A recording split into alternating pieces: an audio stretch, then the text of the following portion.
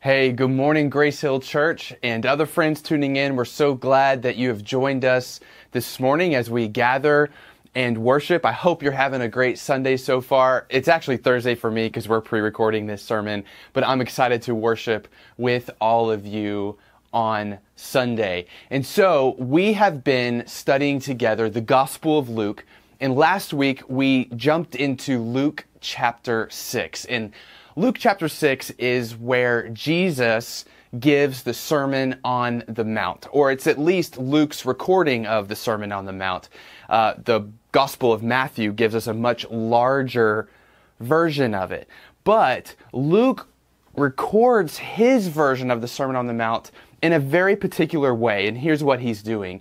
He's giving us 5 different fruits that a Christian grows or displays in their life. Like if someone truly believes in Jesus, if they follow Jesus, then these 5 fruits will grow upon the Christian. So Jesus says later in Luke chapter 6 that you know a tree by its fruit. And so we want to, as a church, humbly examine ourselves and ask the question, are we bearing the kinds of fruits that come when we actually follow Jesus? Because labels really don't matter.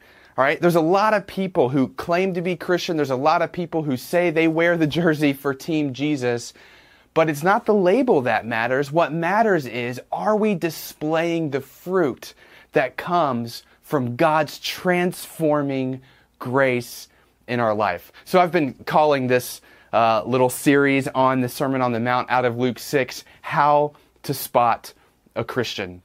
And so last week we started, and the first fruit that we talked about was the fruit of the long game. We said that the Christian plays the long game, and they don't waste their time with the short game. And what we meant by that was, as followers of Jesus, we know that we're going to spend eternity in God's kingdom. And everything that our heart longs for is going to be given to us in God's kingdom. So we play the long game. We don't waste our time with the short game and try to find all of the things that our heart longs for here in this world. And here's the trick of it all, is that when we do that, when we play the long game, when we trust that Christ will bring us into eternity, it actually frees us to devote our lives to God's purposes for us and to love our neighbors and care for our neighbors. We don't have to devote our life just to chase after all the things that we want. And that's the fruit of the long game. So this week, here's the fruit, the next fruit that we're going to talk about. All right, the follower of Jesus, the person who patterns their life after Jesus, the true Christian, one of the fruits that grows on them is that they are merciful.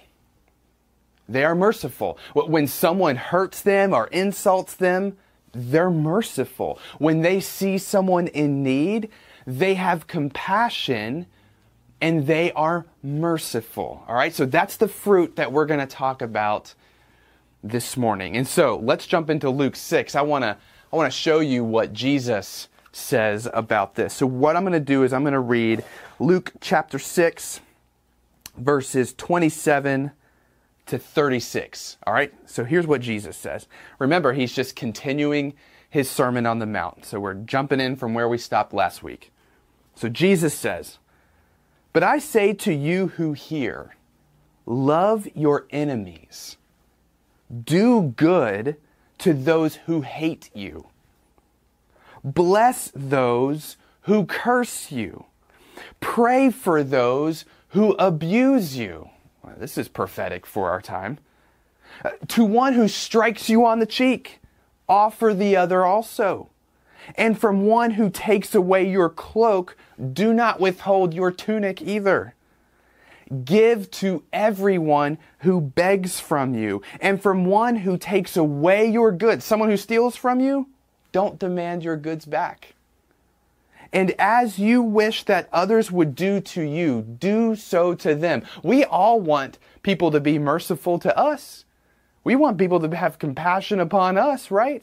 We want people to give us the benefit of the doubt. We got to do that to others too. He continues, if you love those who love you, what benefit is that to you? For even sinners love those who love them. Right? So here's what Jesus is doing. He's now creating a distinction. All right? The way that my followers interact with, show mercy, have compassion on others is going to be different than the rest of the world. And if you do good to those who do good to you, what benefit is that to you? For even sinners do the same. And if you lend to those from whom you expect to receive, what credit is that to you? Even sinners lend to sinners to get back the same amount.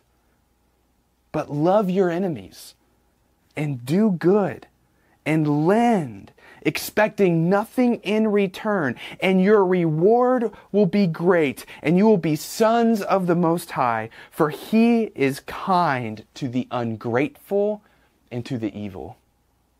Look at this, verse 36. Be merciful, even as your Father is merciful. All right, so when most people read this text, a lot of people, what they want to do is they want to de-radicalize what Jesus is saying here, right? Is Jesus actually saying, if someone smacks you on the cheek, just turn the other cheek?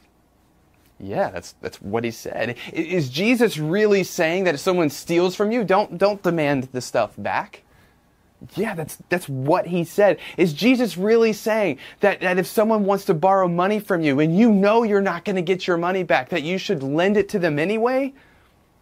Yeah, that's what Jesus said. Like, we are talking about mercy here, and mercy is a radical idea. All right, so mercy, the very definition of mercy is that we are giving someone something that they do not deserve. So if someone hurts us, we're forgiving them even when they don't deserve it. That's mercy. If someone needs something from us, we give it to them even if they do not deserve it. Right? So we are talking about two different kinds of mercy here. We're talking about a kind of mercy that forgives when we've been insulted or we've been hurt. And we're talking about a mercy that is having compassion on someone when they are in need.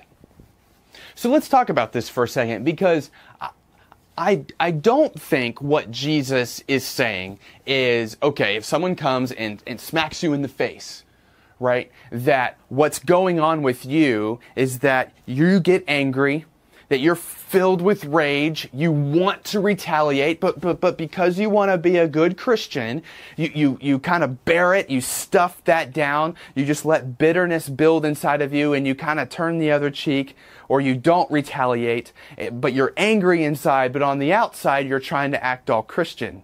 I don't think that's what Jesus is saying. I don't think what Jesus is saying is that if someone comes and asks you for money, that inside you're kind of getting all torn up and you don't want to give it, and this guy's maybe not returned your money in the past, or whatever it is, and so you kind of reluctantly give money. On the inside you're bitter, but on the outside you're trying to act all Christian. I don't think that is what Jesus is trying to say here, because Jesus is always more concerned about what's going on internally inside your heart instead of externally in what your behavior is.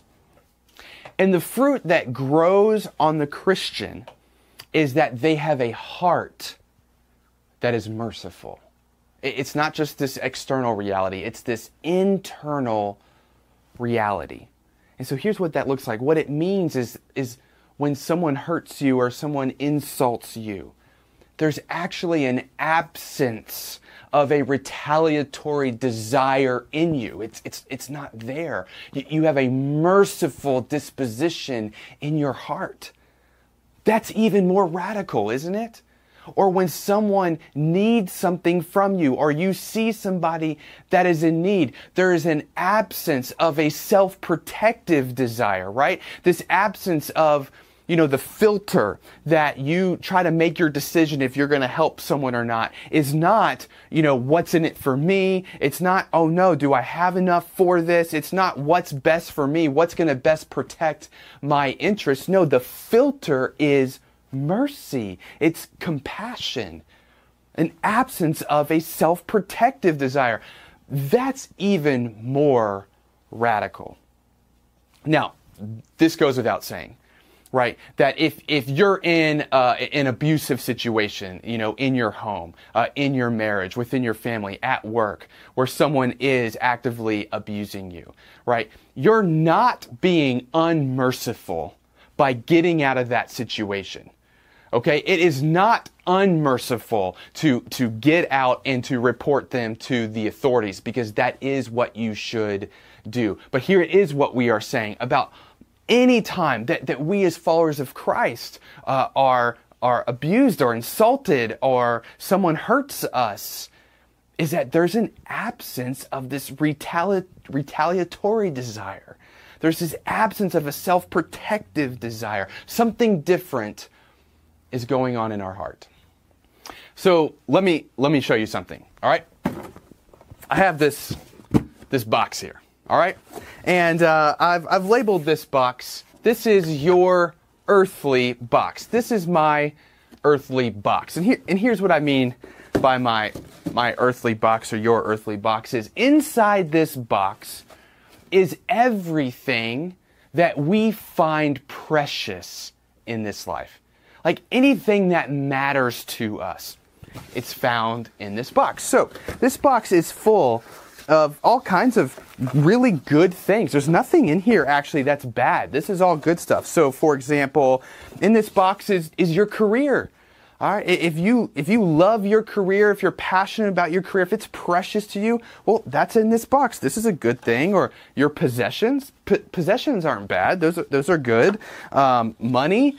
All right, money, that's in your box. Your health, that's precious to all of us. Our comfort, our relationships. So maybe this is our marriage. These are our kids. These are our friends, our coworkers, neighbors, whoever. Just the relationships that we find precious. But there's also some deeper things in this box. Let me see if I can find some here. So for example, our dignity is in this box. Our self-respect, our self-esteem, what we think of ourselves, our value. Here's a big one. Our future is in this box.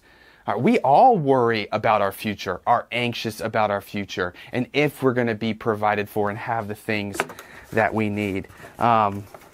There's others in here. Our identity, who we are, is in this box. And lastly, our purpose is in this box. And the kinds of things that we think we are put on this planet to do, the things we're passionate about, the things that we believe we're built for. Now, here's the thing about this box. This box it's just cardboard.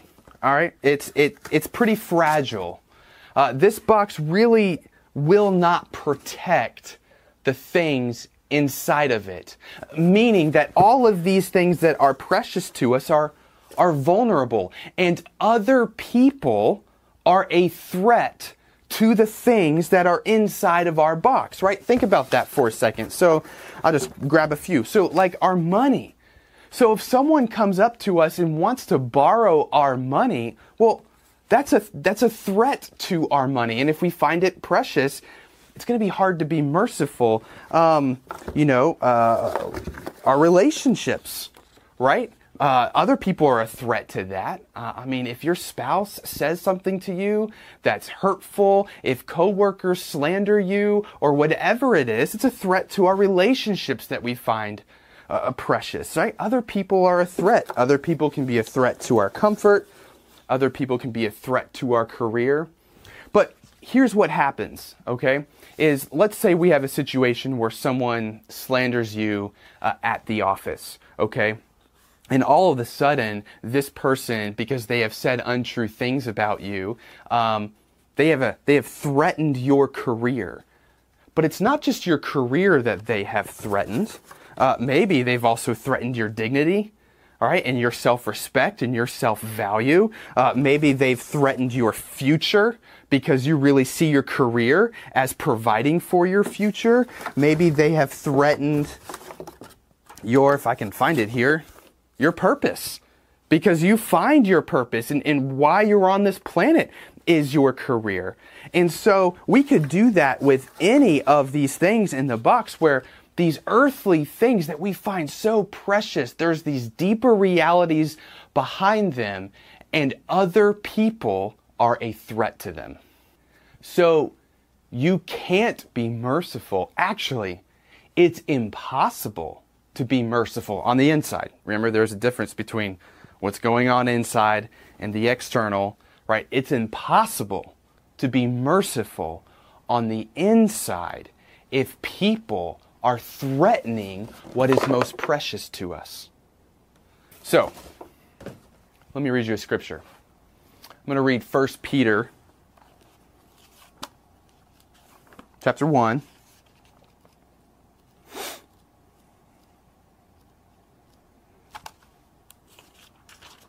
Verses 3 to 5. Look at what Peter says. He says in verse 3, "All praise to God, the Father of our Lord Jesus Christ. It is by His great mercy upon you, upon me, that we have been born again." All right? We've become followers of Jesus. Because God raised Jesus Christ from the dead. Now we live with great expectation. And we have a priceless inheritance. An inheritance that is kept in heaven for you. Pure and undefiled. Beyond the reach of change and decay. And you could add other people. And through your faith, God is protecting you by His power until you receive this salvation, which is ready to be revealed on the last day for all to see. Okay, let me show you another box. All right, here, I'm gonna just drag this table over here. All right, let me show you something else. We've got our earthly box, all right? And, all right, got another box for you. All right, right here. This box. This is one of our road cases at Grace Hill Church. It's heavy. We use it to hold some of our equipment. I think this is our microphone box. But we're going to use it today. This is your heavenly box. This is a sturdy box, all right? This box is designed to protect everything that is inside of it, all right? It is. You can abuse this box. You can throw it around. You can drop it. And it's going to protect what's inside of it. And what we just read in 1 Peter is that God has granted you an inheritance because you're a follower of Jesus, because you trust in Jesus, because you are one of His. He has given you an inheritance, and Peter just said it is kept in heaven for you. It's guarded in heaven for you. It's not able to be challenged or threatened by other people, by change, by decay, or anything else. It is kept in heaven for you. All right, so here's what this means. Okay, the true follower of Jesus is someone who has placed their trust in Christ. And what that means is that we know that we have sinned against God. We have rejected our Creator. We know that we need to be rescued and that our identity and our dignity have been marred because we've sinned against God. We've rejected Him as our Father, as our King. And so trusting in Christ means that we believe that what God did is He sent Jesus to come here and live on this earth. And what Jesus does is He lives the righteous life that you and I could not live. And He dies the sinner's death that you and I deserve to die. And what that means is Jesus now, he takes our identity as a sinner and our dignity as someone who's rejected God, and he's now restored them. He has now said, no, you are now forgiven because of what I did on the cross. You are now righteous because I have given you my righteousness, right? You have value. You have dignity. You are now a beloved child of God, adopted into God's family, never to be condemned, never to be kicked out. And so Jesus takes your identity and he takes your dignity and he opens up his heavenly box and he puts them in there and he secures it for all of eternity. But it's more than that. Jesus also rose again from the dead, which means Jesus has guaranteed us that we will now have eternal life, because he defeated death and we'll live forever in God's kingdom. So Jesus has taken our future and he has secured that. It is no longer in our earthly box that can be threatened by earthly things. Jesus now takes this and he puts it in our heavenly box and he guards it and he secures it forever. But it's also not just that. Jesus also has given us a purpose. He said, okay, now that you're mine, now that you're a child of God, now that you're forgiven, now that your future is secure for all of eternity, I have a purpose for you during this life. All right, and that purpose upon you during this life. So I want you to stay. I want you to continue to endure the brokenness and the hardships of this world, but I want you to go make more disciples. I want you to tell everyone that you can about what I have done to rescue you from your sin and the brokenness of this world. So he says, through everything you endure in this life, you now have a purpose, and nobody can threaten that purpose.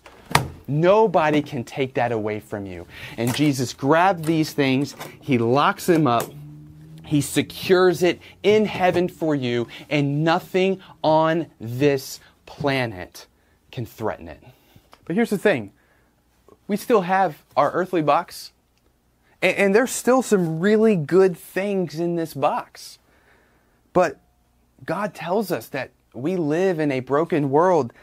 We are going to experience suffering in this life, and none of the things in this box now are guaranteed to us. They are vulnerable. Other people are a threat to these things. We're not guaranteed them. So here's how this plays out, right? All right, so let me open my heavenly box here for just a second. But if I look to my money, okay, to secure my future. All right? If this is what I'm looking to secure my future, when someone comes to me and wants my money, or if someone threatens my money, what they've actually done is threatened my future, and it will be impossible for me to be merciful. But when I see that Christ has secured my future, and my money has nothing to do with my future, has absolutely nothing to do if I will be provided for in the future. Now, listen, now I have this disposition in my heart. I have the ability to not be so worried about protecting myself and protecting my interests. I now am just here to serve others, to fulfill the purpose that God has given me, and now I can be merciful. Or if, let's say, I look to my career to secure my purpose. Right? We've talked about this already, but if I see my career as what my purpose is in life, when someone comes and maybe slanders me at the workplace, or something else happens, or I get fired from my job, or I get let go, or COVID-19 hits and I have to lose my job, well, I didn't just lose my career, I've now lost my purpose, and it's going to be impossible for me to be merciful to those who have threatened this. But if I see that Christ has secured my purpose, He has given me a reason to be here and an assignment on my life. My career has nothing to do with that. And so now I can be merciful. if I look to the relationships in my life that secure my dignity and how people treat me or what people think about me, and that's where I find my dignity, it's going to be impossible to be merciful when people insult me, or I'm going to be obsessed about what people think about me. But when I see that Christ has secured my dignity forever, I don't have to look to my relationships to secure my dignity. And so now this is an area where I can be merciful, right? This is what Christ has done. He has now secured my identity, my dignity, my purpose, and my future. And because Christ has secured those things, it completely transforms my relationship with the things in this box. Right? The things in this box, they're no longer the things that I look to secure these things in my life. No, it's now completely different. I now see all of these things, my possessions, my comfort, my health, my money, career, all of these things as gifts that God has given me to invest and to steward for His purposes in my life. And so now I can be merciful because God has given me this purpose, right? So, okay, let's say, your spouse comes and insults you or says something to you that's super hurtful or anything like that, right? Well, that's no longer a threat to your dignity. Does it still hurt? Yes, it still hurts. Is it still something you're going to have to deal with? Yes, but now there's no retaliatory desire in you. You can now be merciful in this moment. If someone steals from you, you don't need to get all bent out of shape because my possessions aren't what secures the most important things in my life. So I don't have to have those things back. If someone cuts me off in traffic, right? Well, okay. I mean, that happens. I can kind of roll with the punches now. There's not a retaliatory desire. I'm not cursing their name in my car because that wasn't a threat to my dignity when they cut me off. Right? So you see how this plays out. When we see that Christ has secured our identity and dignity and our future and our purpose, and we don't look to the things of this world to secure those things, that is how we begin to be merciful. So, Grace Hill, let's examine ourselves. Do I look to the things of the world to secure what matters the most in my life? Because if I do, I'm not going to be able to grow the fruit of mercy. But Christ has rescued us from that. I want you to get this. Christ has rescued us from a life of anxiety and stress and high blood pressure, cortisol pumping through our veins, stress in our life, and anger and bitterness. He's rescued us from that. The things of this world don't have to threaten what is most precious to us. And so here is how you grow this fruit, because we all struggle with this. Let's be honest. Not one of us is perfect at this.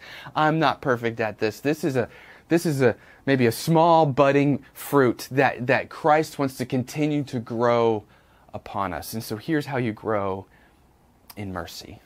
You cannot grow in your mercy towards others until you have a greater awareness of God's mercy upon you. You just won't grow in mercy until you understand the amount of mercy that God has shown you. Like, where would any of us be today if Jesus Christ every single day didn't turn the other cheek when we sin against Him? If Jesus' mercies upon us weren't new every single morning, where would we be?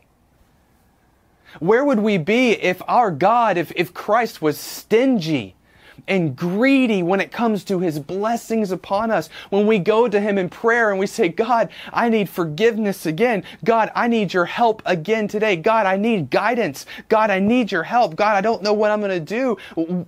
if Christ was just stingy and he didn't grant our prayers, he didn't listen to us because we had just done it over and over and over again and we're not consistent in our faithfulness.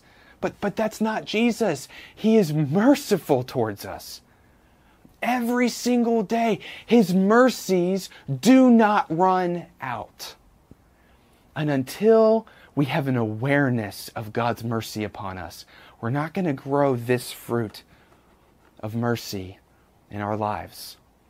Until we have an awareness of the enormity of God's mercy upon us, the fact that He has secured our purpose and our future and our identity in heaven for all of eternity that will never be threatened again. Until we realize the amount of mercy that went into that, we won't grow in mercy towards others. And so Grace Hill, here's my prayer for us as a church. Here's my prayer for you and for me, is that we will be the most merciful people that anyone encounters.